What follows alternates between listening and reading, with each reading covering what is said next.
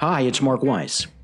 Before we begin, I want to let you know that my newest book, The Medical Group Governance Matrix, is now available at Amazon.com in both hard copy and Kindle formats. It's also available for you, free of charge, on the homepage of my firm's website, advisorylawgroup.com. And now, on with the podcast.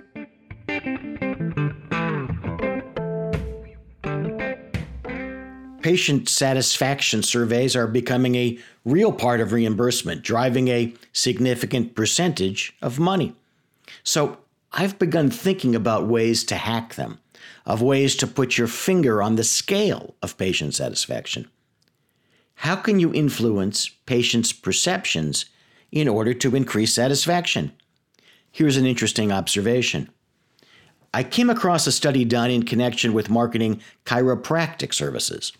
They found that if a chiropractor visited with a patient and wore street clothes, it drove middling patient satisfaction.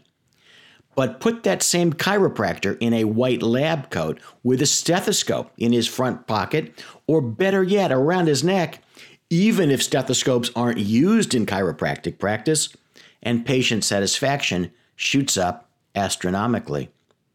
Years ago, I watched a YouTube video about vets that led to the same conclusion. If a vet wears nice street clothes, he or she scores a moderate patient satisfaction rating. But put him or her into a blue lab coat and scores go up. Finally, if you put the veterinarian into a white lab coat, scores jump almost 20% higher compared to the score when wearing nice street clothes. As simple as this sounds, what are the physicians in your group wearing? How are they presenting to patients?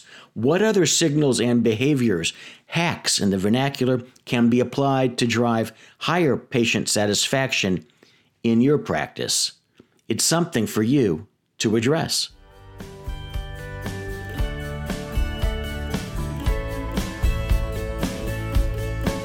One more thing before you go. Make sure that you catch every episode of the Wisdom Applied podcast by subscribing online at www.advisorylawgroup.com. While you're there, don't forget to check out our other complimentary educational materials. They're all free, and they're there for your benefit, so take advantage of it.